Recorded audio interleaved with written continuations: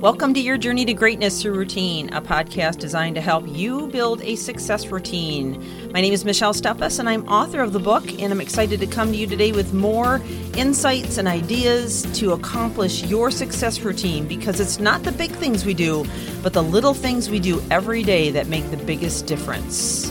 So let's get on with the podcast.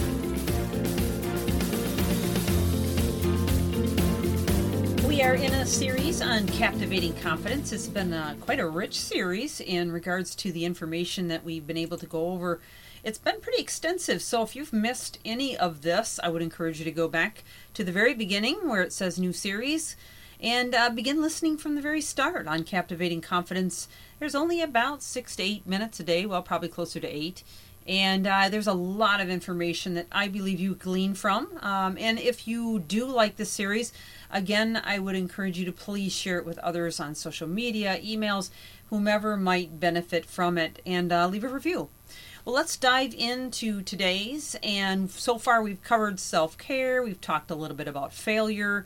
We talked about how to receive compliments, which I think really a lot of people struggle with more than they'd like to admit. and then, me time. We talked about me time and how to deal with some other things. So go back and listen. But today we're going to talk about well-being. So I have a question to start you out with, as I have from the other episodes we've had in this. And so here's my question. For well-being, I like to, and here we're going to fill in the blank, just exercise, sleep enough, and eat well. That's A. B, move towards having mind, body, spirit balance. C, need to make lots of money in order to, take care of my needs, and it's always a priority over my goals. C, go shopping because buying things makes me feel great. So which one would be the way you would resolve a case of where you're feeling like you don't have a lot of well-being? Think about that for a moment, because that's a very, very important question. And depending on which one you picked really determines what's been going on in your heart and mind and how you've wired yourself up to this point in your life. Common life events that can affect your well-being and kind of bring you down would be a sense of loss or even bereavement, grief of some kind. Loneliness, relationship problems can make you feel that way. Issues at work, issues with your health, issues with money or with your children or with your marriage. The list just goes on. And really all these issues are things we all face. Every single person on the planet faces these issues to varying degrees at different times in our lives. The question is, how do we deal with it? And can we have a good mental well-being in the midst of all this? And my friend, I have good news for you. The answer is yes, you can. It doesn't matter what you're going through. You can sustain a good well-being if you're willing to work at it and make the right choices. Okay? Now, there's nothing wrong with grieving or feeling sad for a little bit. There's nothing wrong with that. That's not a bad thing necessarily, but it's if you stay in it for too long, because as you know, that can cause a lot of cellular changes in your brain and a lot of difficulty with physiology, body chemistry, leading to depression and all sorts of horrible ailments.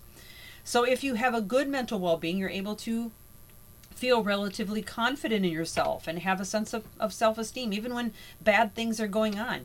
You can feel and express a range of emotions, but you know how to control them and rein them in.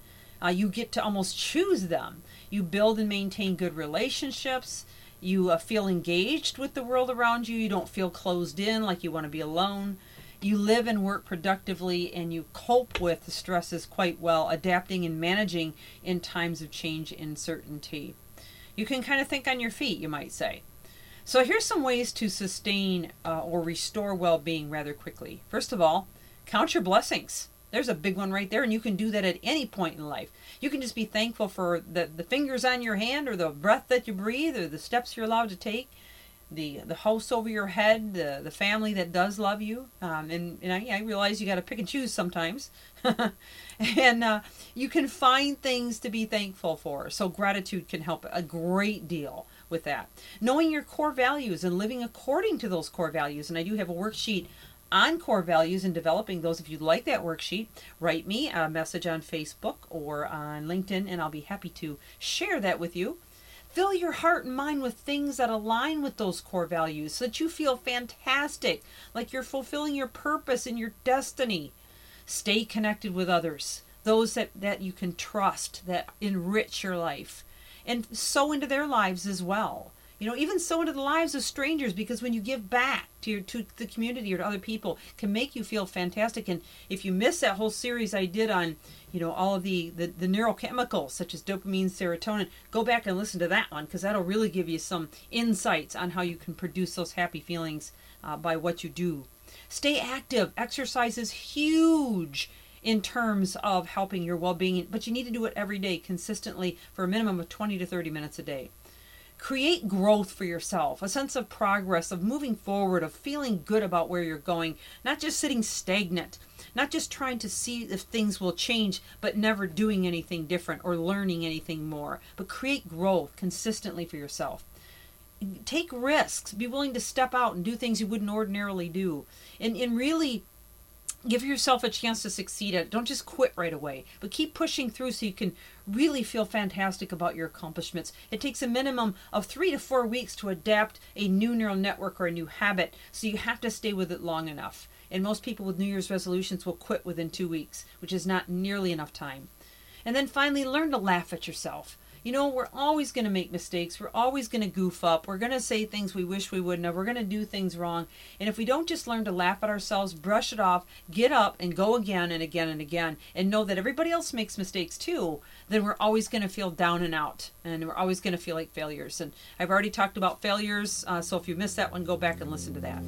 Well, I hope this helps you to establish and maintain well-being. This is Michelle Steffes with your Journey to Greatness routine. I'm glad to have you on the podcast, as always. Looking forward to having you again tomorrow as we continue our wonderful series on captivating confidence.